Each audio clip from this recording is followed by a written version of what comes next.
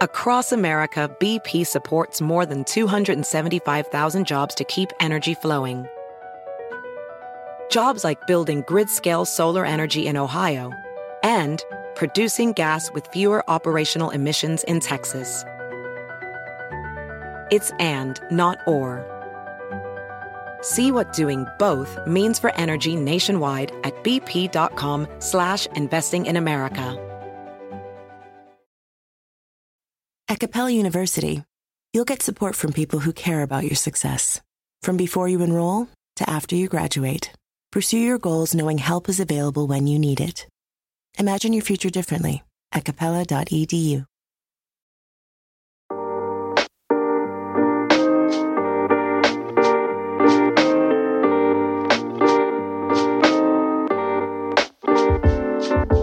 Welcome to the Diversity Remix, only provocative conversations at the intersection of business, politics, and culture. I'm Charlie Echeverry. And I'm Jesus Chavez. I watched a really good movie last night. What was it? It was called The Great Debaters with Denzel Washington, 2014, I think, or 13. I never heard of it. I'd never heard of it either, but at one of my son's graduation parties, I was talking to this woman, and she was a huge Denzel Washington fan. She's like, "Have you seen The Great Debaters?" I was like, "No, I haven't seen it." And it's actually a super interesting story of based in the 30s of a debate team in a very small Texas school called Wiley College. Wiley College. I don't know if you're familiar with it. Seeing as how you're from Texas, Right. but they basically build this debate team. They have this like very charismatic professor as Denzel Washington role. You could tell the roles he's always attracted to are like put a ragtag team of people together to do the impossible. Well, your favorite film. That's what I mean, and others too. But so basically this professor creates this team in 1935 of these, people from all walks of life. They're all African American, right? Debaters. And then he starts competing with other of what at the time was called the Negro schools, right? And they're beating them. And it's like old school debating. We're not talking about CNN or Fox News debating.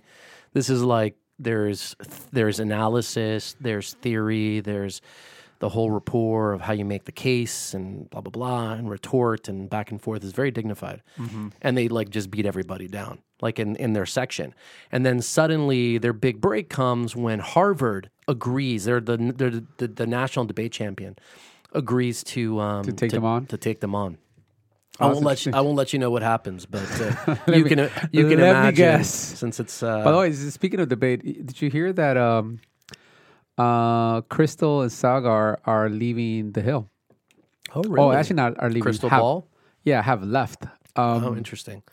Yeah, got really too big interesting. for it. Go do their own thing. Or is that what they're doing? Or what Well, happened? it's actually I saw this really this interview where he was Sagar on Twitter. He put this video up of like a podcast kind of thing that they did, and some of those guys they end up showing up as guests in Rising, right, in the show. So it won't be their own show, but they talk about some of it, and it's not entirely clear to me as to why they're leaving. Part of it though does feel like they don't feel like they're part of Rising is actually lets them do the kinds of journalism and storytelling they want to do, because the Rising is still too driven by trying to get bigger. Yeah. One of the things I remember bringing up to you a while back is while they Bigger always is talk in terms of audience. Yeah. Remember I mentioned to you is like the thing I found always a little hilarious about Rising is they always talk about how misleading mainstream media is and all these headlines, and then you look at every single one of their tiles and it's like I know it looks like death is happening. You need to click on this, otherwise you will die in the next 5 seconds. And I think frankly, apparently that message didn't get to the social media manager. Well, but I think that's actually part of the problem. And I think that's what he's speaking to is they were so driven by everything had to get mass audience, even within a YouTube ecosystem, that they weren't able to talk about things that they want to talk about. Slave to the algorithm. They got, they both bounced, which is really interesting. I think it's going to, I saw a new episode with I don't know if the new host or maybe the temporary ones. It's terrible. Yeah, they're good. I mean, they're very charismatic, both of them. Yeah, I think it's a loss. I think he's a lot less interesting than Crystal. I think she carries it. But look, I think that the thing with him though, what I do like is I do think he is very quick to call out, the Republican side of the equation. Mm-hmm. So I think he's good about not basically sort of cherry picking, like really going after everything and everyone. Right. So I think that's well, they're both kind of populists, and so they agree on some stuff. Interesting. By the way, just going back really quickly to this Wiley College thing, it was super well acted. Denzel Washington directed it. It was super incredibly acted. And I was thinking, I never heard of this. I'm a fan of Denzel Washington. I never heard of it. And you think about like the marketing and all the decisions and everything that goes into these different films, and that some of them just get deprioritized because of all the things that some we are probably passion know. Projects. It's like a passion project, but it was super good. And I just thought, like, double the acting, twice the passion for probably 1/10 the budget or whatever is what this one was. But it happens. 100th, is that a centennial? Is that what you say when it's 100? Centennial, yeah. The centennial of the Tulsa Massacre is what we're talking about in our deep dive. Yeah. So is that what it's called? The Tulsa Massacre, Tulsa race massacre. Race massacre, yeah. Also, they also refer to it as Black Wall Street, right? It's actually really interesting, even the name of it. The fact that it's called the Race Massacre didn't actually start getting called that until 2018. For a long time, it was called the Tulsa Race Riots, which has a very specific connotation. And we'll get into the why, but it actually really affected people's ability to rebuild because it was called the Race Riots. As a matter of fact, because it was considered a race riot, and that's what it was called by the city, it meant that most of the black community that lost their homes, businesses, were not able to file insurance claims, like fire insurance claims or any of that, because it was considered a race riot, which falls outside of what those insurance claims would actually cover. Interesting. So it was actually really terrible that happened, and it's obviously one of 1,000 things that were wrong with this whole event. But definitely big in the news this week, right? I mean, President Biden just did a whole speech on it. Yeah, I didn't actually see that one. Neither did I. He talked about it. I know it came out. Well, I mean, because on Monday it was, to your point, it was mark the 100-year anniversary of this massacre, right? So so I think it was worthwhile for us to talk about this a little bit. I think to me the interesting thing about the more I learn about the story is kind of learning how quickly it almost got completely forgotten, and all the factors that sort of like played a role in this part of the history getting partially erased, and it sort of took a lot of effort to try to get it back.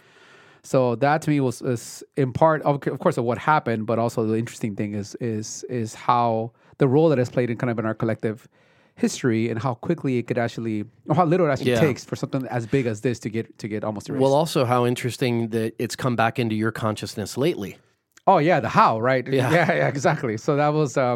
So why don't we talk about it? So on let's first talk a little bit about the history of it, right? So on May 31st of 1921, so 100 years ago, a white mob attacked Greenwood, which is this area of Tulsa, which was predominantly a black area, a black community, right? Which now makes sense to me, since I didn't have the benefit of all the details of the story. Why one of the big black fintech recent startups is called Greenwood. Oh, I didn't know that. Yeah. Oh, that's interesting. Yeah, that makes sense. That makes sense now. Okay. That does. Well, sad here is really in a matter of hours, 35 city blocks of this community were burned down. Up to 300 people were killed. By the way, in the count, no one really knows what the count actually is. In part because they didn't keep account of it, and even many people that were killed were put into unnamed graves, almost mass graves rather, that were thrown in there, so no one really knows. And like up to 1,000 homes, businesses were looted and set on fire. Do you ever stop and think about how fast or how much we're speeding up in terms of technology? That to look back 100 years, because it's 100 years, but it's technologically you could almost be looking back like 1,000 years. You know what I mean? In terms of the lack of the internet, the lack of some of these kind of forensic process that we take for granted. You can't even tell who was killed in it. I mean, that's amazing. It's interesting that you think of 100 years being a long time ago, but there's people that are alive right now that were alive then. I was listening to this interview, and they had this woman who's 107 years old, I think 106, something like that, right? Who was alive then? She was a little kid. She was 6 years old, basically. I think it's 106, and it's So in many ways, to your point, it's a long, long time ago. You can think from a technology standpoint how much things have evolved. but it's also not that long ago. That's still one generation too. Like yeah. it's such an interesting dynamic, I think, from that standpoint. Yeah, it feels like it's a long time ago. Well, it is from the standpoint of the things that we now live with. But yeah, in pure time, chronologically, right? You're still you're able to touch someone who actually went through it, and if not them, directly their kids. Directly their kids. That's right. So it's one generation removed, really. Now, this all started with a 19-year-old black shoe shiner was accused of assaulting a white woman. Which, like, even that headline, man, like I read that and I cringe on hearing that headline because it sounds like a bad synopsis or a bad sort of log line for a bad story because they almost all feel that they start the exact same way. Black man gets accused of doing something to a white woman, then it turns out not to be the case, which here, once again, it was the case, right? Charges will actually drop. Yeah. And in part because the woman actually refused to press charges, right? Now, one of the pieces that I read actually talked about it. Apparently, he tripped into this elevator. She was an attendee of the elevator and like hit her in the shoulder as he tripped. She got freaked out. The guy ran. Called the police, and then she was like, no, I don't want to press charges. Didn't matter. Like, the wheels were now set in motion. Unbelievable. Right? And by the way, even if it had been intentional, like, you didn't do anything stupid at 19, 18. You know what I mean? It's exactly, like even if it was, right? But frankly, by the afternoon, there was already a mob at the courthouse looking to lynch the young man on the streets, right? Now, it turns out that a separate group of black men from Greenwood came to protect them, and there was some scuffles, even some shots fired. And that's what really was the excuse that was needed, right? By that night, thousands of white Tulsans had launched an all-out assault on Greenwood with rifles, machine guns, torches, even aerial bombings from private planes. I mean, think about that, scene.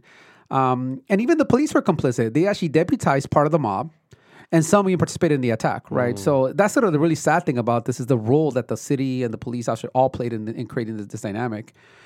Now, that rampage lasted until the next afternoon, leaving about 10,000 black Tulsans homeless and their community burned down. It's amazing. Yeah, I mean, burned completely down. And by the way, even the media have played a role in sort of inciting this violence after the newspaper, in this case, the white newspaper, right, Tulsa Tribune, ran a front page story entitled "Nab Negro for Attacking Girl in Elevator," right, which basically accused Roland, who was the name of the shoe shiner, of stalking, assaulting, and raping this woman, which none of it happened. None of it happened. Yeah. Now, when you think about all that and all this destruction that happened in the neighborhood, like, by the way, now I've now heard and read more about this story, and it turns out, I think in part, there was this sort of growing resentment of this thriving community in a very segregated, city, which is the Tulsa. Now, I think for the black community that was there, what they did is they basically created like their own, I don't call it utopia because utopia has like it could have a positive connotation, but like a very insulated kind of community where they had everything. They had law offices, theaters, restaurants, dentists, everything there. And what they did is whatever income they were being able to get, whether it was from, in some cases, people that are cleaning houses or whatever, working for some of the, the white people that lived in Tulsa, everything was being spent in this area, right? So it became its own like economy, its own economy. And to some extent, you started seeing people actually become much more successful. You had guys that owned hotels, multiple hotels, as a matter of fact, right? Multiple buildings. So you had people that were pretty successful in this. And the sad thing is overnight, all that success, all that wealth just destroyed. Were they investing in other areas outside of Greenwood? Like that's not clear to me. I think it, from my understanding, it was very insulated to this specific area. No, I mean, for us to remember, like this is the 1920s, so the KKK in Oklahoma was very strong, and it was extremely segregated. So to some extent, their success was a result, and you can make a little bit of an argument of the amount of segregation that was there because that had to be very concentrated, right? But the backdrop, to your point, was that there was this community that was thriving, right? And in a way, maybe other people on the other side of the tracks were looking and saying, "Hey, you know what? I'm poor and I'm dejected and I'm this." For anyone that was the backdrop. Yeah, that is the backdrop. So I think this definitely felt like it was something that was just looking for, what was going to be that match that literally in this case that set the fire. And I think this was enough of an excuse with this accusation that sort of sparked this thing, right? But once again, the most interesting thing about the story, not that that's not interesting, of course, that's sad and everything, but it's how quickly, in such a short period of time, it almost got completely forgotten, right? And the question is, but how, right? Well, first of all, a number of factors here. One is the Tulsa officials covered it up, right? They labeled it a riot. So first of all, as mentioned, we were talking about when we started. How many people are dead? Roughly 300, we said? Yeah, roughly 300, right? So 300 the count people is dead not in clear. a town that is not 1921. I mean, Well, it's 300 people dead, 10,000 people homeless. Right. Think about that, right? Yeah. This whole area, and it's 25 city blocks. It's not like or 35. I'm sorry, no, I lost 10. 35 city blocks that were mostly burned down. wow. The amount of damage Right. in this area was massive, right? But once again, labeled a race riot, which shifted the blame to the black community. Also, then calls for them not to be able to once again file for insurance claims to get support. Even in the weeks following the massacre, the Tulsa's chief police ordered his officers to go to all the photography studios and confiscate any pictures taken of the carnage. Right? They wanted to like control the narrative, literally, right? Control the narrative. What to me is even worse is the city actually promised to rebuild, discourage people from fundraising from within and or other communities to help rebuild, and then never did. Right. And then for the black community that was there, they were afraid it was going to happen again. So for them, talking about it became a very hush-hush thing within the black community because the people that had done all this damage were walking. No one got arrested. No one got prosecuted. You know, you have police that were involved in the process. So it was living in fear, right, for them. And it was really interesting hearing some of the stories of kids of some of these, that were either really young or hadn't been born yet, within a 10, 20-year period, didn't even realize it had even happened. Wow. That's crazy, It's amazing right? the media was complicit in it to the extent, and the officials and everybody else, in kind of tamping it down. And now oftentimes media is blamed for doing the opposite, which is like, promoting every kind of fringy, yeah. Well, they first did, right, thing. to the point Yeah. I was making earlier. They were part of the problem, but then when it came to actually accountability, they were like, just forget it that it actually happened, right? And that's super sad. Now, there is, as part of one of the pieces I was reading, I think on CNN, according to Scott Ellsworth, who's a professor of Afro-American and African Studies, I think in Michigan, and he's the author of this book called The Groundbreaking, which is about the Tulsa Massacre. He said regarding the cover-up, the massacre was actively covered up in the white community in Tulsa for nearly a half century. Tulsa's two daily white newspapers, they went out of their way for decades not to mention the massacre. Researchers who would try to do work on this as late as the early 1970s had their lives threatened and had their careers threatened, right? And as a matter of fact, I was listening to the Daily. They were talking about that today. Or I guess it must have been yesterday's episode. But they were mentioning that this actually story didn't really start to come to light till the late 1970s, where a white reporter started digging into this. He brought it to his newspaper in Tulsa. They were like, we're not going to touch that story at all. And then happened to find, I forget now the name of the guy, who ended up becoming a city councilman.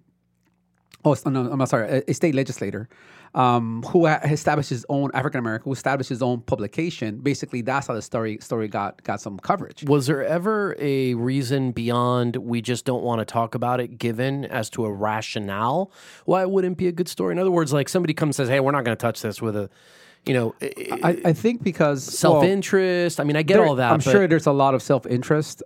It's also because the more you dig into the story, so much of the blame is pointed right back into the city, into the police, to really the government that was there that facilitated this to happen.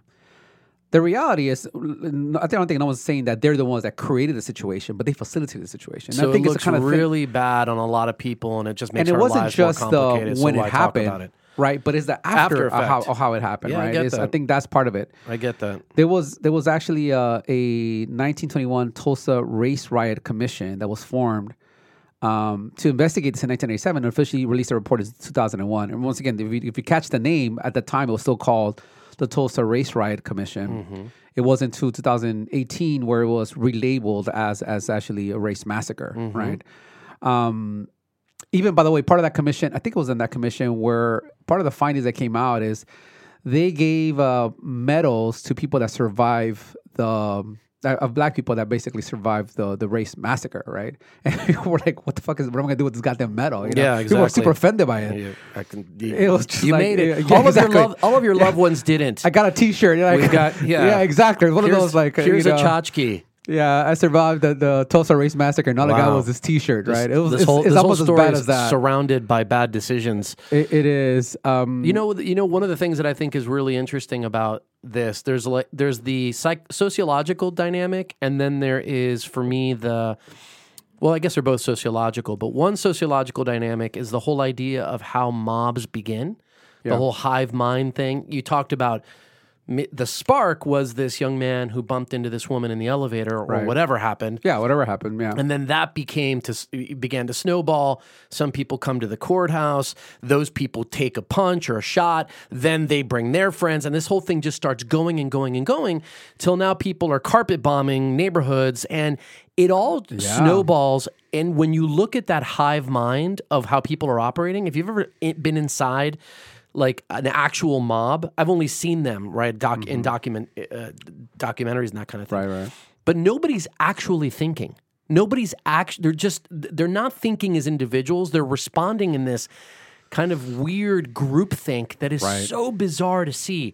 I saw another movie that I saw a few days ago, was a documentary called Mully, M-U-L-L-Y. You have to watch this amazing documentary about this East African, actually he's Kenyan, guy who had basically was this entrepreneur, had all the money in Kenya and whatever, and he basically just gave it all up because he was a guy who came from nothing. He was lived in a hut and whatever, gave it all up to help these kids in these huts. It's an incredible movie. But in it, they show actual footage of some of the Kenyan riots that happened after a election of one of their presidents. They get pretty bad over No, there. it was crazy. I mean, people walking around with machetes, just chopping up people, literally. For sure. And No, I'm like, as a matter of what fact, the hell one are of you the- thinking? And they're not. They weren't thinking. Well, yeah, you're right, because it does become this kind of snowball effect. I actually, as you know, I've visited Kenya. I've been there, and one of the years that we were supposed to go, we ended up pushing it back by a year, especially because it was close to election time, and things just get completely out of hand. Crazy. I don't know about recently, but at least they did a while ago. But my point in bringing it up, not that they're certainly not the only country or we've done it. We're talking about an example for us right now. But my point is in that hive mind kind of mindset where something happens and we forget an individual's humanity and start acting out these crazy kind of group things.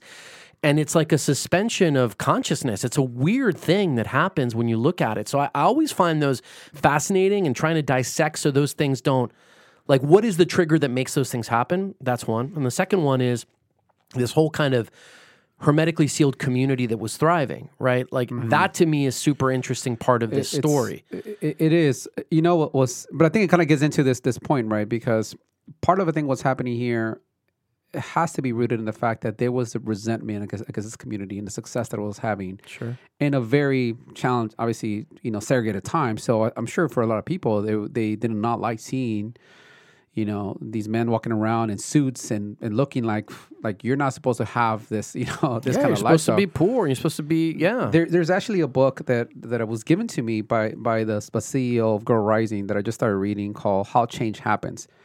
What's really interesting about that, it talks about literally that, the role of groupthink, how it creates a dynamic. There's a number of factors that it kind of talks about. In some cases, it talks about the fact that you could have, when you have people come into a group that have a shared identity or something that is sort of similar, right?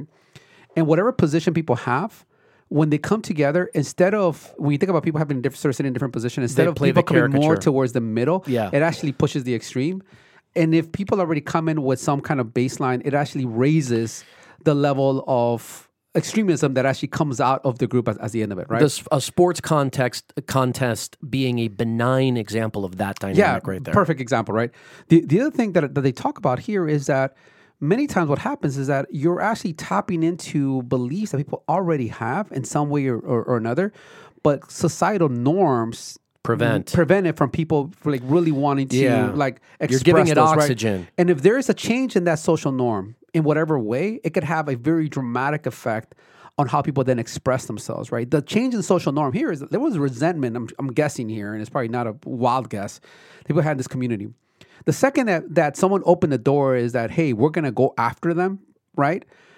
All of a sudden, whatever was holding people back, and the dam broke. The dam broke. This is the part where I really strongly feel that the role that the city played, that the police played, the moment they started deputizing people to go and be part of this mob. Then it's like You full almost green light. need- Whatever yeah. yellow light You people may have almost- had, They gone. You almost need those guardrails, and this is an argument for the importance of, frankly, rules and guidelines and literally guardrails. We use that as a euphemism, guardrail, but the reality of it is the guardrail is put on there so you don't go off the edge and kill yourself, right? And because you're right, that if you look at these experiments, these instances rather, not experiments through time, although I am going to mention one experiment, what happened with in World War II and around these different events, when you see people behaving in ways that are inhuman, literally like non-human, it's because some of those things have been eroded away that normally, that almost like create this aperture. Well, if that's not happening anymore, if that foundation has now been gone, well, then I can act in this crazy way. The experiment, I forget the name of it, but famous sociological experiment where they put a bunch of college students in this kind of fake prison setting. Yeah, you know what I'm talking about? Yeah, I know exactly what you're And then, talking about. after 5 minutes, these I forget people what were it's like called. killing each other or something. It was insane. It got really extreme really quickly. But it is those sort of change in norms that really impact people's behavior. In that book itself, it talked about a study that was done. I'm going to butcher it a little bit, but the study was actually very relevant to actually President Trump becoming president, right? And when it talked about it, it actually asked a questionnaire, and it basically brought up this fictional organization that was very anti-immigration, right? Anti-immigrant. And it asked people to basically either vote in support, like what was their likelihood to actually want to support this type of organization by giving money. Like they were saying, like you're going to get a budget and you get ability to actually donate to this. And you could do it anonymously or you could do it publicly. Now, if you do it publicly, the study said that we may actually reach back out to you and ask you about why you did that. And the scenarios that were given to people is like one scenario was like, well, if President Trump wins, how does that actually change your dynamic, right? And and this is before he actually won, and they did it again once he actually won. And what they found is that because of some of the positions that President Trump had taken, that very anti-immigrant, when it actually, for people that were told that if he wins, how will that change the position? It actually increased their likelihood to want to donate to this organization, whether or not it was anonymous, right? But still, the majority of people were wanting to be anonymous, right? Of course, as opposed to if he lost, then the only people that want to do it, majority will be anonymous. The second that he won, they did it again, and then it didn't matter anymore. It didn't matter whether it was anonymous or not. The percentage of people that were willing to support this very anti-immigrant organization had actually all gone up. And they talked about this. This is in a context where this individual, whether you agree with it or not, just changed what the social norm in terms of how people viewed immigrants. And that's what therefore leadership that does. Opened up the door for how people view it. And like this is going back to now the Tulsa thing. This is why I do think that the city itself, the government, like the role they play, such a massive we forget impact. how important leadership positions are across the board in so many things. I mean, it's like talk about taking it for granted, but that actually that Trump example brings it to the fore. It's called the Stanford Prison Experiment. By the way. That's right. The one that That's right. I just looked it up. Yeah. But and there was a doc made on it in 2015 as well. I do remember reading about that. But super interesting dynamics. Here, by the way, it wasn't even until 2000 that this event was even included in the Oklahoma Public Schools curriculum, right? And I think it's just entered American history textbook until recent years, right? So for a long time, it wasn't even in the conversation. But if you think about it, that a commission wasn't really fully formed to understand what happened until 2001. So that kind of makes sense why it was. It's crazy though, right? It's just nuts. And so, by the way, the Tulsa Historical Society and Museum, which you would think this is about the history of Tulsa. You would think that at least in Tulsa, people would be doing this 80 years ago. Somebody would have done this. Founded in the late 1990s, right? Yeah. But didn't even mention anything about the massacre of 2012. When a new executive director actually came in, it was like, well, why are we talking about the whole history? By the way, I didn't actually look into see whether this new executive director was black, because I'm sure that would have made a pretty big difference, but I don't know, right? But the saddest thing about the story, and I put myself directly in this camp, that I think for a lot of people, including me, really found out about this Tulsa massacre because of an HBO show, Watchmen, right? Which the entire plot of the show centers around the massacre. I remember seeing when it came out, because I just recently watched, like literally a few weeks ago, I just started watching it. But I remember hearing about it. I'm like, yeah, this fictional thing that you've seen in Watchmen, it actually happened. And it's like all these articles that started coming out. That's how I first read about it. And it's so sad. It really is so, It's Well, so what's sad sadder that than it's you that didn't know it's like, about it, that we didn't know. We have nobody's mentioned it. Nobody's done content. I mean, that's it's so a huge sad. indictment Well, right there. I think it's sad in a bunch of different reasons. Obviously, it's sad because of how it occurred to begin with. It's sad because it occurred, right? Like if I think of my stages of sadness, Grief. of Yeah. grief, it's sad because of it occurred, of course. It's sad to me that throughout all of my schooling, including like, I've been to school a long time. Even I've been a master's. Like, never this ever came up in any conversation ever in that entire time. Not once. It's sad that even after all that time after school, that I've never heard of this.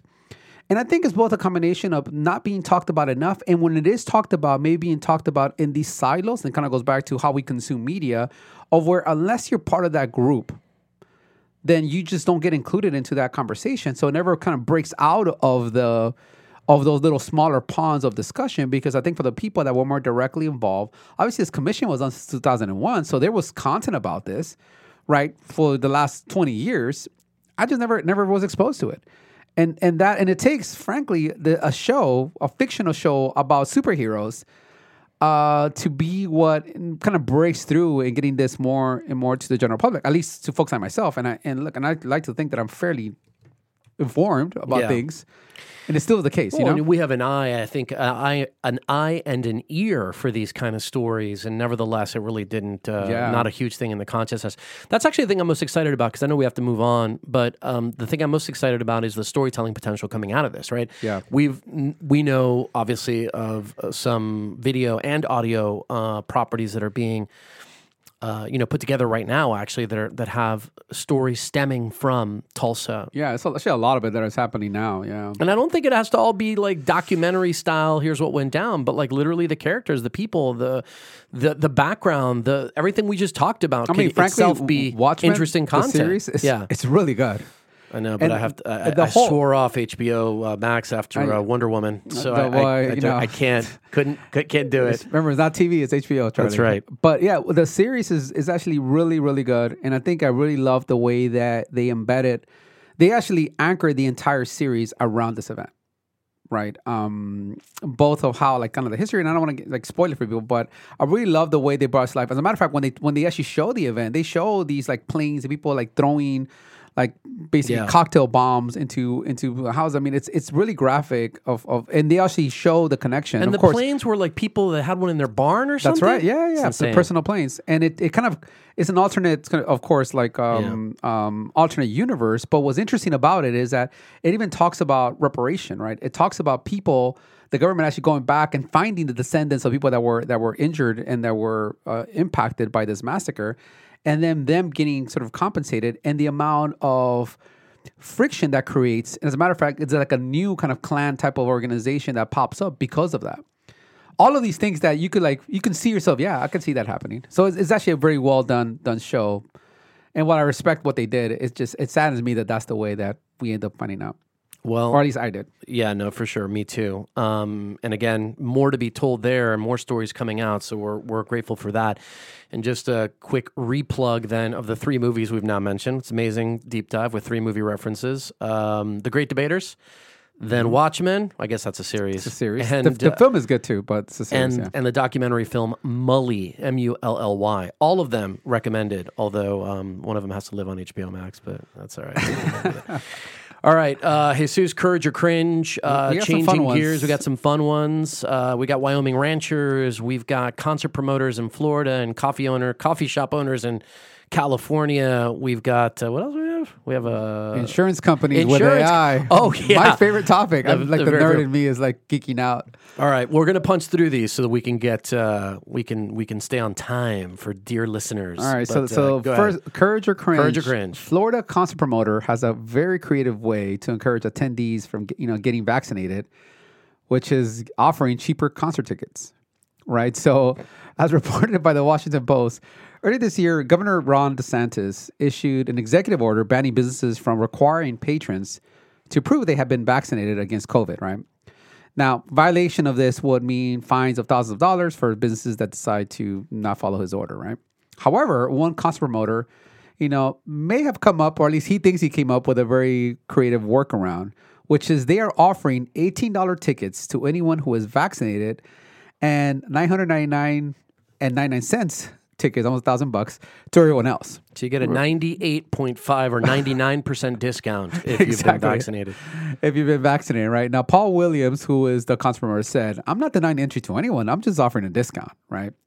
Now, of course, the governor's office was not happy and said that this pricing violates Florida's rules. And in response, the press secretary for the governor's office said, "Charging higher ticket prices for individuals who do not furnish proof of vaccination unfairly discriminates against people who have enumerated rights under Florida law." Williams, who's the promoter, said he figured his taxes were safe, in part because he thinks the executive order carries limited penalties, which is probably true, right? And that the new law does not go into effect until shortly after his, small punk rock Nice timing. Planned for June 26th in St. Petersburg, right? But one thing he was not ready for was the response of social. There was rage. How can you not be ready for the response of social at this point? Social is like there's always rage. I was playing in the sewer and I didn't realize that I was covered in shit. Yeah, exactly. What are you talking about? How could you not know? I was shocked that this actually happened. Shocked. So there were Facebook messages, spam calls, emails, threats. According to Williams, the rage ranged from being vulgar to referring to the Holocaust to repeating... I love vulgar, says a punk band. Love that. Yeah, exactly. That's what I heard. Repeating it was really vulgar. Much criticized comparisons of vaccination requirements to Nazi prosecution and murder of Jews, right? So there's all this kind of pushback, went straight right? into the deep end. Yeah, which is like always kind of like where it ends up. By the way, this is a tangent, but I really wish people would stop using the Holocaust as the example of this is just like, no, it's not. Like, there are very few things in this world that could even come close to compare to that. Stop using that as... What's funny about it? Because it really deflates whatever the argument they're making. Of course it does. It actually undermines it. Well, it's interesting that whenever that gets brought up, it's basically like both sides at this point have just lost. You know what I mean? One is using it, to your point, incorrectly because it diminishes what actually went down. And the other one has gotten to you're in a conversation where this is actually part of the dialogue. Get out. Even if you're right. Just leave. Just leave. It's not that important. Right. This is just like, no, stop. What are we going to say next? So we had that. Pull it back, right? We had that creative pricing. So you have that creative pricing. So in a complete opposite corner of the world, or at least in the U.S. I think it's a great contrast. Hilarious, right? Great contrast. So in a completely unrelated case, a coffee shop in Northern California said they will fine customers $5 for wearing masks or bragging, air quotes, about getting vaccinated, right? Now, the cafe owner previously offered a 50% discount for customers who threw their mask away in front of him, right? Now, only 50%? Only 50%. Now, the cafe owner said regarding the fine, "I don't think $5 to charity is too much to ask from mask-wearing customers who claim to care so much about the community they live in." I love that quote. I just love the fact that guy's in California and the concert promoter's in Florida. It is. I love that. That's great, right? There's so much about this story that is hilarious. I love that. But let's stay on task. We're gonna keep the courage or cringe to the concert promoter. I just love that other story because you're right. Like the extremes is pretty funny. So courage or cringe, creative pricing strategy to encourage vaccination or violation of medical privacy and Florida law. Yeah. So you want me to go? Yeah. It's cringe for me. It's cringe for both, actually, examples. I know we're only doing one, but the thing of it is, it's cringe for both. I actually thought hard about this because, what you're doing, and I'm looking at both of these examples just to help wrap my head around what I believe about these things. But in example number one, which is the concert promoter, you're using a objective criteria, meaning you've had something done, like something has actually happened, you present a certificate, therefore some discount happens. In the second example, you're using an objective criteria too. You're wearing a mask, I can see that. But you're also adding a subjective criteria, right? So you're saying if you're bragging about it, whatever that means, okay? I love that. Which I can interpret in a variety of different ways. Right. So interestingly, the California one is worse for me. It is worse. I agree with than you. than the promoter because you're doing even though objective. The dollar amount is so smaller. It's tiny, but it seems a little like a goof in a way, but it's still you're actually doing it. But it's worse because you're doing objective and subjective. In the case of the concert promoter, it's only objective. And by the way, I'm not even really sure if they presented it as it's $1,000 ticket to which you get a 98% discount if you do. I think they just issued 2 price points. Not that it would change my cringe, but I don't think that they marketed it well. I do think. Well, read more to the story. I think they actually did it that way, where it's like a discount price. It's $1,000. It's $1,000 regular price, and it's a discount price for $18 for $18 if you're vaccinated. Because it's completely ludicrous that somebody pay $1,000 to go see this. Yeah. By the way, I didn't put it on here, but apparently the concert sold out. And all the tickets that are $18. Like, who the hell is going to pay $1,000 for this? Well, look, genius.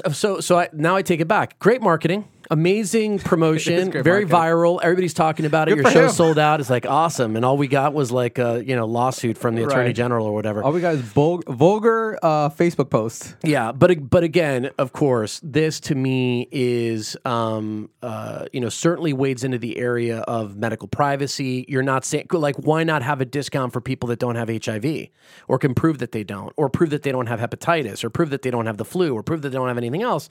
On a technical level, it is you're opening a Pandora's box of medical privacy things, which go into all kinds of constitutional issues. It's clearly not friendly to consumers, and it's discriminatory on that end. So for me, it's a cringe, but it's not as bad as the California guy, because it's objective and not just objective and subjective. Yeah, you just bringing up a really interesting point. I've been thinking about this whole proving vaccination. So I'll start with this. To me, it's cringe. I think it's hilarious. I think he did exactly what sold out. He's a promoter, right? Like his whole thing about being creative to get this thing sold out, and he did exactly that. He brought national attention to the small rock band, to the small group, got it sold out. Right, good for him. But in terms of the policy that he's putting in place, of course, the massive price difference doesn't, it does end up being, in order for you to enforce it, you have to violate the state law that Governor DeSantis, issued, the executive order, the executive order that he issued.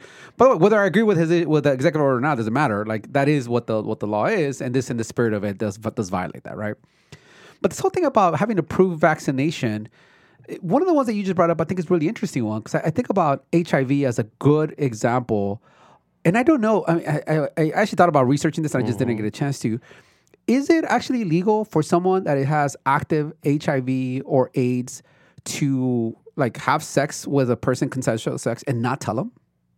Yeah, I mean, I don't know. I don't know the legalities of that. But I will tell you that a lot of this medical privacy stuff rests on a very on your perspective in terms of interpretation of these privacy laws, right? Because the ridiculous, the caricature is, again, caricature A is this only applies to medical practitioners.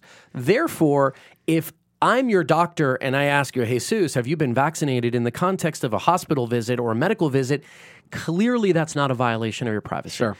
Any other person asking you is fine. That's basically what the argument is in some sectors that I've seen. So if your employer asks you to do it, if you're whatever, that's not a medical practitioner. I don't see doctor in front of his name. Right. So, there's that. The other side of the equation is there is no scenario where anyone can know anything about me unless I volunteer it. Yeah. Okay. Somewhere in the middle is reality. Yeah. Okay. And reality is that there's a context for things, and I understand that.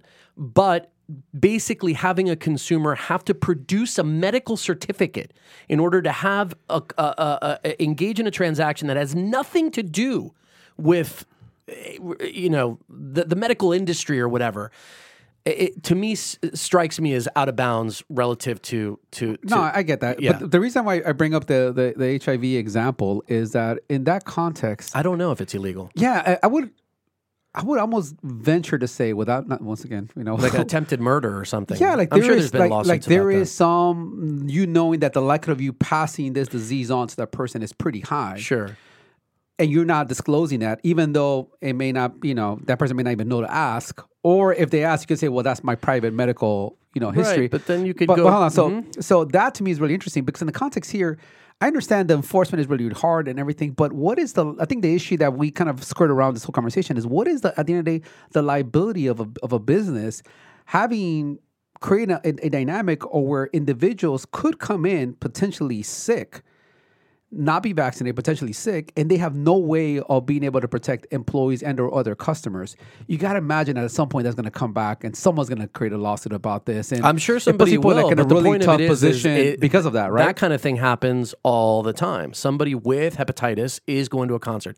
Somebody with a communicable disease. By the way, HIV, yes, of course, is transmitted through the sexual act, but remember, it's transmitted through, what if somebody has like a mosh pit and gets bloodied and then, remember when Magic Johnson was playing in the NBA and people were freaked out because, you get cuts and nicks and whatever. So that kind of thing is happening, right? And again, to me, it rests on our ability to take a reasonable risk as members of a functioning society. Right. But the question, that's what it comes down to. The question here, once again, what is the social norm that makes sort of the thing differently, is all this happening during an active pandemic. Right. I think that's the issue, because we could talk about, well, you could have chicken pox, you could have a lot of these other things that, yes, or you could have the Spanish flu before it was before we had a thing for it, right? So or during the Spanish flu. I find it really interesting. Yeah, it is the whole dynamic, and this is one that I think will be talked about for a while. But kudos to the promoter.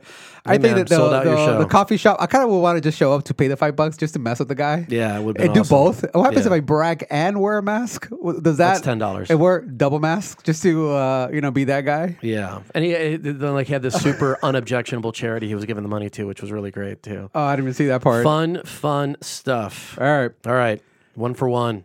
Courage or cringe? This is a fun one for me. Maybe a little bit just for the nerds who listen to this may like this. Everyone else may be like, "What are you talking about?"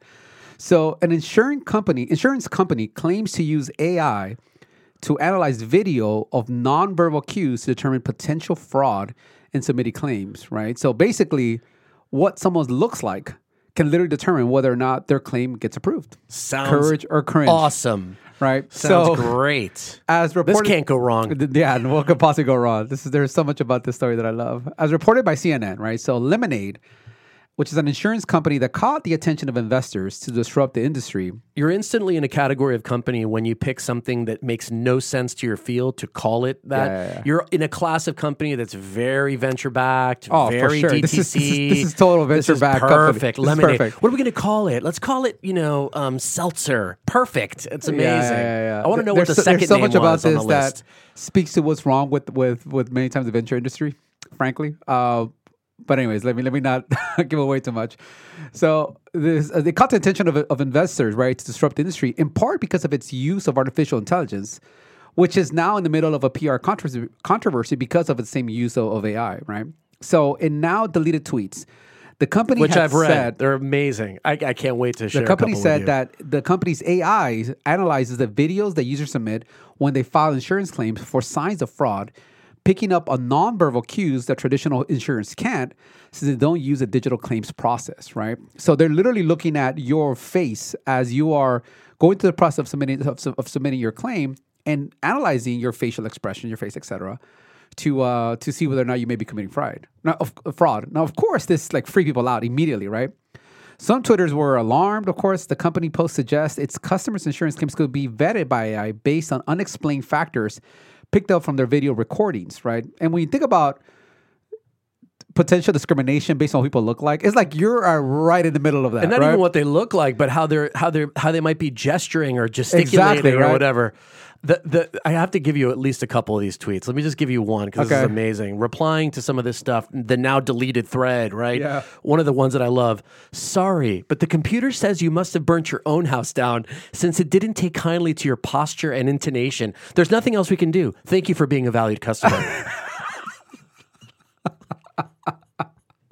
I love it. There's more, so I'll wait to go. But go ahead, finish it. So in a blog post, Lemonade wrote, confusion about how the company processes insurance claims caused by its choice of words, and I quote, led to a spread of falsehoods and incorrect assumptions. So we're writing this to clarify and unequivocally confirm that our users aren't treated differently based on their appearance. Literally what you said.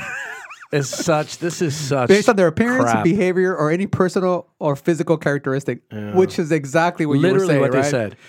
It later clarified that it used nonverbal cues was the wrong choice of words. Rather, it said it meant to refer to its use of facial recognition technology, which it relies on to flag insurance claim that one person submits under more than one identity. Right, claims that are flagged then go on to human reviewers. Right, but and we've talked about this in this podcast before. But facial recognition itself, that technology is highly controversial, as the technology has been shown to be less accurate when identifying people of color. As a matter of fact, recently, and actually there was the last piece I saw was at the end of last year, and maybe not as recent. The New York Times reported of several black men that have been wrongfully arrested after false facial recognition matches. Right now. There's so much about how they message this, but one of the funniest part about this whole story is about AI Jim, right? So you think, what is AI Jim, right? Yeah. So AI Jim, and there's AI Jane too, right? Or I don't know. So AI, there's two of them. Okay, so I heard of AI Jim. I didn't see AI Jane. Yeah. AI Jim, who according to the company's SEC filings, handles the entire claim through resolution in approximately a third of cases, paying the claimant or declining the claim without human intervention, right? Even though they claim the opposite of that also in their defense. They're So that's what's funny. Then the company came back and clarified, no. AI Jim is actually more of a branded term, right? Mm-hmm. Meaning not everything is actually Blame AI. It on the marketing team. What it does, some is actually just automated process. And they sort of agree that terminology could also be confusing, right? So this is a case where the truth can be confusing. The truth can be very confusing. Yeah. So much of this story is gold, right? Like terrible messaging. This is, but to your point about, I can only imagine the pitch session to VC firms. They're like, what, Lemonade using AI to disrupt the industry? Not having to have humans touch this? Highly scalable? Love it. We're in. The first line from the thread in question, the tweet thread in question that set this whole thing off. Lemonade is built on a digital substrate. We use bots and machine learning to make insurance instant, seamless, and delightful. This puts us at a data advantage. We collect about 100 times more data than traditional insurance carriers. And then it goes on to say, here's why that matters, and it shows this like crazy, convoluted chart with like a brain in the middle. And literally the first comment, this sounds like complete nonsense. It was like, that's one user saying that. But that kind of pitch, Charlie. Well, of course, people super excited. Of course, but then they go and double down. Though the tweet that started to get them in trouble is they're saying this helps us to lower all this AI helps us to lower our loss ratios. Right, and then you have to pay less people. That's basically. Right. In 2017, I guess when the company started, their loss ratio was 368%, and in parentheses they wrote "friggin' terrible." Now it's 71%, right? And then this guy, another one of the comments is like, basically, okay, so you're promoting the fact, right? I forget exactly. I'll find it in a second, but basically promoting the fact that you pay like the least amount of claims you possibly can, because that is their metric, and it is their metric. Yes, that is their metric. Yeah. And in that case, no matter what you call it, it's no different than any other insurance company out there trying to pay you the least amount for whatever it is that you need. Exactly what it is. And I think that the part that sometimes these companies forget is that you're dealing at the end of the day with humans. You have to treat people like humans, and treating them like you don't even have to talk to them. Like you have to give them literally the time of day to, make decisions that could have a significant impact on their lives, like insurance claims. Is what's so like disconnected, man. It's crazy. It's crazy when I think of this. So, by the way, I can make this super easy. For me, it's complete cringe on all of it. My favorite part was AI Jim, though. I gotta be honest. Like hearing that name doesn't remind you of like other acronyms that other tech people like to come up. It's not even that interesting. AI Jim. Like they could have called it Paco or something else. Like it just cracks me up, man. Here's another great quote. This is truly despicable. Congratulations. I thought health insurance was peak evil. It's like, this is another thing. Here's a serious tweet from somebody who has autism. And they're like, if you're, which of course the company now claims that don't do in terms of nonverbal cues. Right. But this person, this poor schlub who's writing this stupid social feed, who's definitely not working here anymore. That person, guy or gal, is not making stuff up. They're putting in whatever somebody told them. It was probably in the deck that was given to investors, and they took that and turned it into a tweet. And people were like, cues. What? You're doing what now? You're doing what? Now they said, no, we're doing facial recognition to make sure that it's not the same person. Right. You mean like a camera? Right. What the hell do you need AI for? Like, I mean, you know what I'm saying? Sorry, I interrupted you, but No. this is a great one. This is a limited series podcast. Now you like it better, right? See, when I first brought it to you, you weren't as excited about this topic. Yeah. I, too, want to have my entire life surveilled by phrenology robots to decide whether I get an insurance money.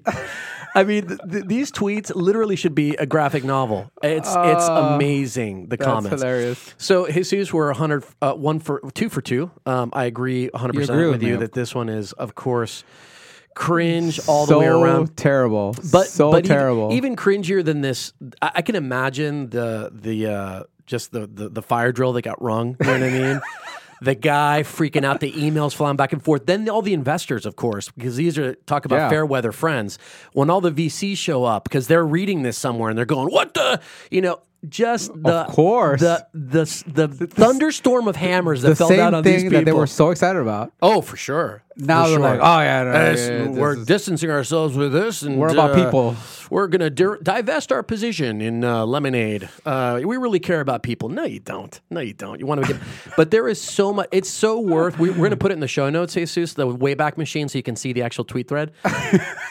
It's gold. It is gold. Yeah. It's so rich with just. I didn't see. I'm just pointing out. I didn't actually take the time. You've to look got at the tweets. combination of VC jargon, right? Marketing nonsense, and then the comedic gems and gold of the people who are actually commenting on this. So that's a threefold reason to go and look at this. It is an exercise in absolute stupidity.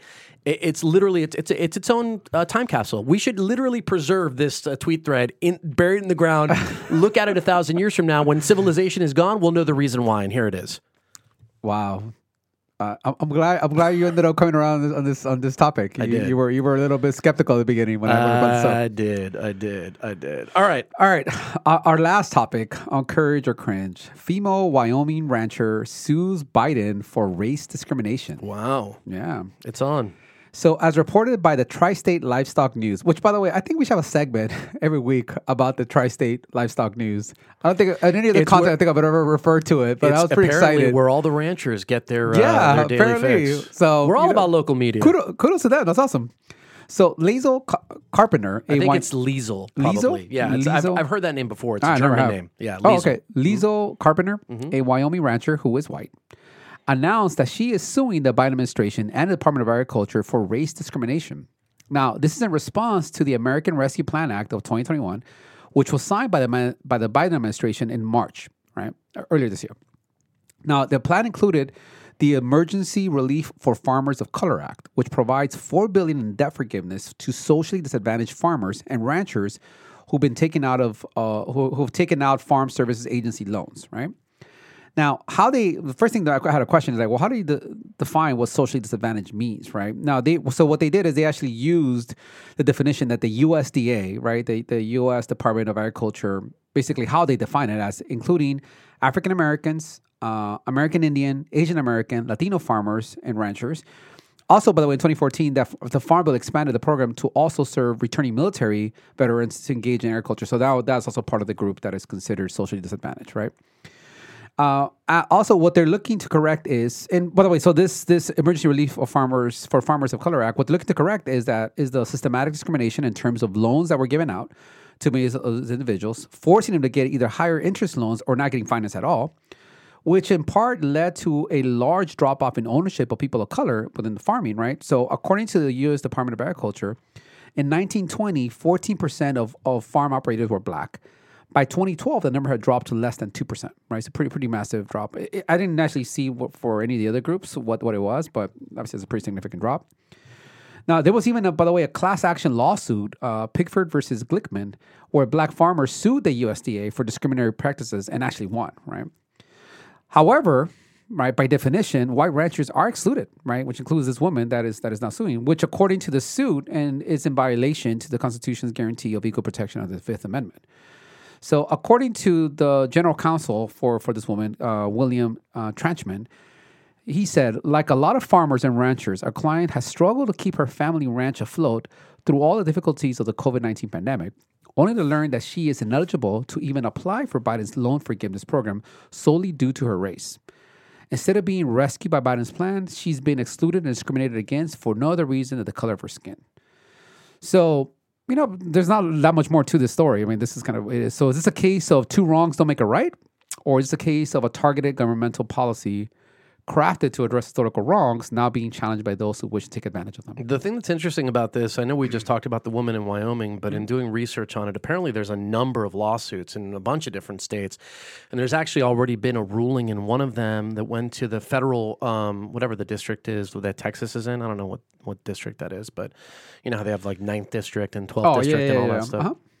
So there's one that just actually got adjudicated. Oh, I didn't see this. On May 18th, federal judge Reed O'Connor determined that the person bringing the lawsuit is likely to succeed at trial and ordered the SBA, the Small Business Administration, to halt its practices and consider Greer, this is another person, consider that person's application immediately. The judge pointed out the obvious, that the fund's $29 billion would likely be distributed before this particular person had made it to the front of the line. So apparently this just went down like, you know, a couple of weeks ago. Is the record tied to the emergency relief for farmers? It's basically the same case. It's just a different one. Yeah. I mean, you could totally see that this is not going to be an isolated incident. It right? for sure isn't. Apparently there's cases in something like a dozen states on the basis of what I read. There's a quote that I like from Chief Justice John Roberts, and something like, it's maybe a paraphrase, but he says the way to stop discrimination on the basis of race is to stop discriminating on the basis of race. And right. I think to me this is kind of one of those, because the reality of it is that in this case, this money, whether it was done innocently or it was done intentionally, is excluding an entire class of people simply because of an immutable characteristic. And it's the difference between, you know, kind of how you can have the affirmative action laws where they maybe prioritize certain things in a way, but they don't actually, you can't actually say to somebody, I'm not hiring you because... There's no scenario where you... Correct. I think this one is going to end up in that particular category. And, you know, from everything that I've read, and again, talk about a disclaimer, I'm not a lawyer, but from what I read is there's some pretty decent firm footing here in terms of equal protection clause of the Constitution, guaranteeing people just the equal treatment regardless of race, especially where federal things are the ones being discussed that apply to, like, you know, the entire country. So for me, this one's a cringe, at least as it stands and as the way I understand it. If somebody's being excluded because of their race, I think that's a clear violation of the amendment in question here, and it is a violation of people's equal protection under the law. Yeah, so no, that's very fair. I think it's hard for me to make an argument to disagree with you in this case, because I'm kind of with you, right? At the end of the day, no matter how you look at it, you know, people are going to be excluded solely because of their race, right? And that's, I think, a tough one to sort of see how that legally can work, right? So even if you like the sniff, to me, this doesn't pass the sniff test. What I found most interesting, though, by the way, so I'm cringe on this, so I'll start with that immediately. I'm cringe. What I did think about, though, in this specific topic, and this may just love to actually discuss with you, which is, but how do you then look at it trying to address these wrongs that have been many times, going back to when we started with the whole Tulsa conversation, that have been actually facilitated by the government, right? Because that's really what we're talking about here, right? The reason why there was a class action lawsuit, the reason why you even have this relief fund for farmers of color is because over time, the government has played an active role in creating the dynamics that calls for less farmers of color to remain in that industry, to get pushed out because of not having access to loans, et cetera. So how do you go about addressing those and making it somewhat targeted without creating this, once again, another case of racism and racial discrimination by doing so? So that's a part of it I do think is super tricky because I understand the thought of what they're trying to do. Yeah. I have a thought about it as well, but like I think that to me that's why I found this topic really interesting. Because I almost think like, well, why did you guys really? You didn't think no one was going to bring this up? Frankly, I didn't know this had even had occurred until this topic came up. But I'm a little surprised that they would think that this is going to go unchallenged. How someone immediately look at this like, well, wait. The sole way you're looking at this is if you're not within these groups, then you're not included at all. See what I'm saying? Yeah. And I totally get it. Actually, by the way, I would argue, like, wouldn't women be part of that? Like, how many women actually? Well, it's funny because are farmers. Like, that's. Well, in the piece that I see what I'm saying, like that would be of course. In the piece that I read, there was a Midwest farmer who was white, who was I guess a paraplegic or no, an amputee. He had lost both of his legs, and he had a 200-acre farm and had like dozens of cattle and like was going out there doing all this stuff. And his whole point was like, clearly nobody's looking in terms of disadvantage of like the handicapped, right? So I think to answer your question, my thought on this is, and I'll start it in an unrelated way perhaps, but one time you told me that we're talking about Joe Rogan as an example, and you said, I love Joe Rogan and I hate Joe Rogan, okay? That's how I feel about Home Depot, okay? I love Home Depot because it's got everything that I need when I'm doing a weekend project, and I hate Home Depot because I go there more than any other store in the world combined because I always go there and I think I know what I need, I come home and it's the wrong thing. What that has taught me is the importance of having the right tool for the right job. The federal government is not the right tool, in my opinion, for every fix. And the challenge here is that I view it a lot like reparations, the whole conversation we had about reparations. I agree. We talk about Bruce speech, works. We talked about what happened in Illinois. I'm okay with that. We talk about the federal government getting involved in the reparation debate. That starts to get very wonky. And I think the same here. I don't think that the federal government should be trying to come up with a solve to address this situation that you're referring to. I think that is a more local and state-driven thing because that's how it can work better, right? So in this case, what the federal government's, like in reparations, I think the federal government's role is to enable to create the space to have the conversation so that we can actually do things right on a local level. In this case, similarly, I think the federal government's role is to make sure that everybody has equal protection under the law and nobody's being discriminated by the color of their skin. Now let's go a double click. What should Wyoming do about these Wyoming maybe black ranchers or minority of people who are disadvantaged in their neighborhood? Let's have that be dealt with at that level in a different way, but not one that disadvantages people across the board in their kind of primary or basic rights. But don't you think that all that does is just push the level of responsibility down one level, but it doesn't actually help solve the problem? Because like you can make that. We just talked about Tulsa. Literally took almost 100 years for it to actually come to light and to people to even get recognized. Obviously, the state of Oklahoma did not care. They didn't care enough to do anything about it. By the way, there's never been any talks of reparations for all the people that lost their wealth and people that died to this day. Like, there's nothing and solving that is going on there. But you're making right? my point. Solving that should not be people in D.C. Solving that should be in Oklahoma. I get that. But my point is, at least up to right now, 100 years later, there doesn't seem to be any kind of interest from the city of Tulsa or from the state of Oklahoma to want to care at all and address this like really big wrong that happens. As a matter of fact, what you can really point to is they wanted to erase this whole thing, pretend like it never happened. That's really what you could point to. There's more history of that happening than any actual fix. But what brought that to life based on the story is somebody coming from another state who wanted to do a story about it and brought the whole thing to life. It wasn't somebody passing, Senate Bill 248. Like, that wasn't what brought this thing to life and gave it the potential for being fixed. Yeah, but it still doesn't actually address the question I'm asking, which is keeping it. I don't disagree with letting the state figure it out. Let the city figure it out. Let the county figure it out. That's fine. But when there is no interest of either county, city, state to do anything about it, then what? Of course, then you need, if there's an absent law or an unjust law, it needs to be challenged at the broadest level where it applies. So if a law is unjust or if a new law is required, it needs to be instituted at the broadest level where it applies. If it already exists, as is the case here, then applications or whatever permutations or different things do not need to reside at that level. It should reside at a different level, in my opinion. I think that things are more effective when they're closer to the issue. That's just what I think. So to look for a federal solve for this or an answer to this, I think that's the wrong tool for the job. That's my guess. Fine. But let's say that this is at a state level. It still be a problem. Sure. Take the exact same policy at a state level. It is the exact same problem. So look, because it still discriminates people that are not from that race. So so make it at a city level. It doesn't actually matter. But your question was, how do we then benefit the law in its most benign state, or the bill when it was passed was intended to prioritize or give some additional benefit to people who've been historically disadvantaged. Correct.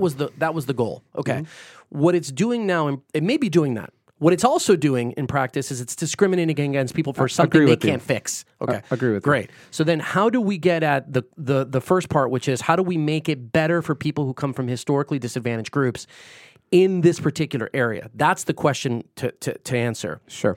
I don't know the answer to that. maybe an approach, making it up. It'd require a great brainstorm. I don't know. In Wyoming, maybe there is a whole lot of money that needs to get injected into creating amazing storytelling, targeting the black community to tell the stories of why you want to be a black rancher and all the injustices. I have no idea. I'm making it up. But maybe there is an infrastructure thing. Maybe there is an educational piece to it. Maybe there is a reparations piece to it. Hey, your family, just like the Bruce Beach thing, actually, their farmland was taken when they were trying to get started, and now as a result, you never got a chance to be a rancher. We're going to fix that. We're going to give you this plot of land back in Oklahoma that actually belonged to you originally. That I don't know if that is it, but that's a hell of a lot closer to me than some bill introduced by somebody randomly somewhere else. Yeah, but I think your argument, frankly, in my mind, it's okay, but all it does is just shifts responsibility closer to where it happened and gives more variability. So it could be treated different ways in different states. That's fine. But none of it actually, in my mind, actually addresses the actual problem is that you are creating this dynamic where people get excluded. I actually think the best way to think about this is not to think about race at all. It's to, like, the most effective programs in my mind are those that affect by social class or status or income that in these cases end up benefiting most of the time significantly more diverse people without excluding anyone that is not diverse. Because the issue here is like, well, let's look at the ranchers who have been most impacted, who have the less access, or maybe are independent, who are not tied to this big conglomerate, and what we can do about helping them out. And I bet if you do that, you're probably going to find that the majority of people that get impacted by that are going to be more diverse than not without having to discriminate anyone else that doesn't squarely fall within that category. I think something like that to me is much better, whether that comes from federal or from the state. I think from the state, to your point, is better because you're probably going to account for more local dynamics of what be maybe more unique there. But I think that's a better approach. I think that's much that. better. That's much better than just doing nothing at the federal level. The downside of that approach to me is a long-term downside, and that is like the families that we work with in our nonprofit of generational homelessness, generational welfare, generational dependence on the federal government. We've seen that. I have lived that. I've experienced it, and so in a world where now we're going to say, hey, we're going to give it to the lower income folks because we assume that's where most of our people are, then I don't know if long term, I'm not saying this is near term. Near term, I think it works.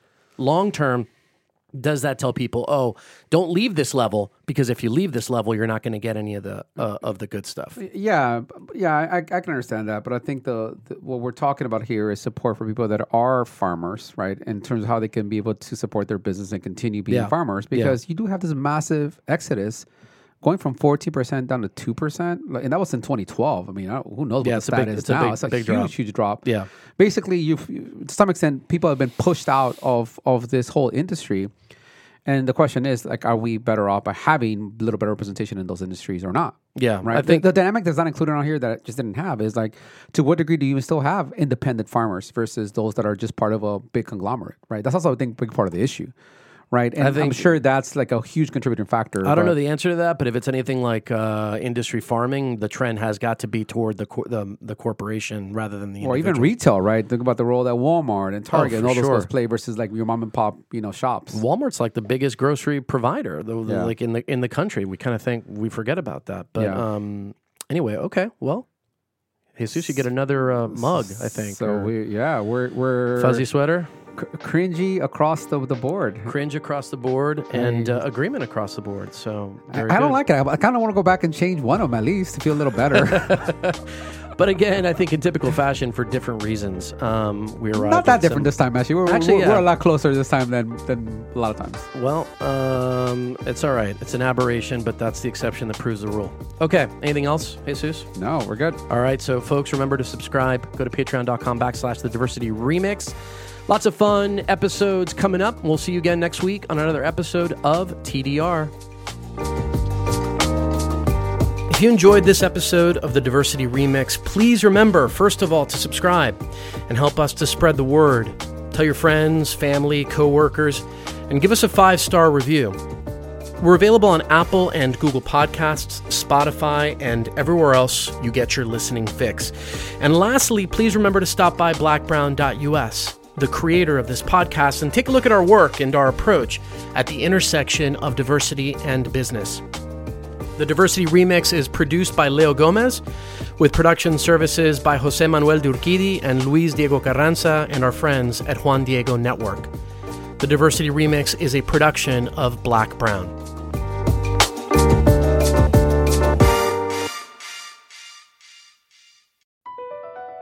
Across America, BP supports more than 275,000 jobs to keep energy flowing. Jobs like building grid-scale solar energy in Ohio and producing gas with fewer operational emissions in Texas. It's and, not or. See what doing both means for energy nationwide at bp.com/investing in America. Luxury is meant to be livable. Discover the new leather collection at Ashley with premium quality leather sofas, recliners, and more, all built to last. No matter how many spills, scuffs, or pet-related mishaps come its way, the leather collection at Ashley is made with the durability you need for the whole family. Shop the new leather collection at Ashley and find chairs starting at $499.99 and sofas at $599.99. Ashley, for the love of home.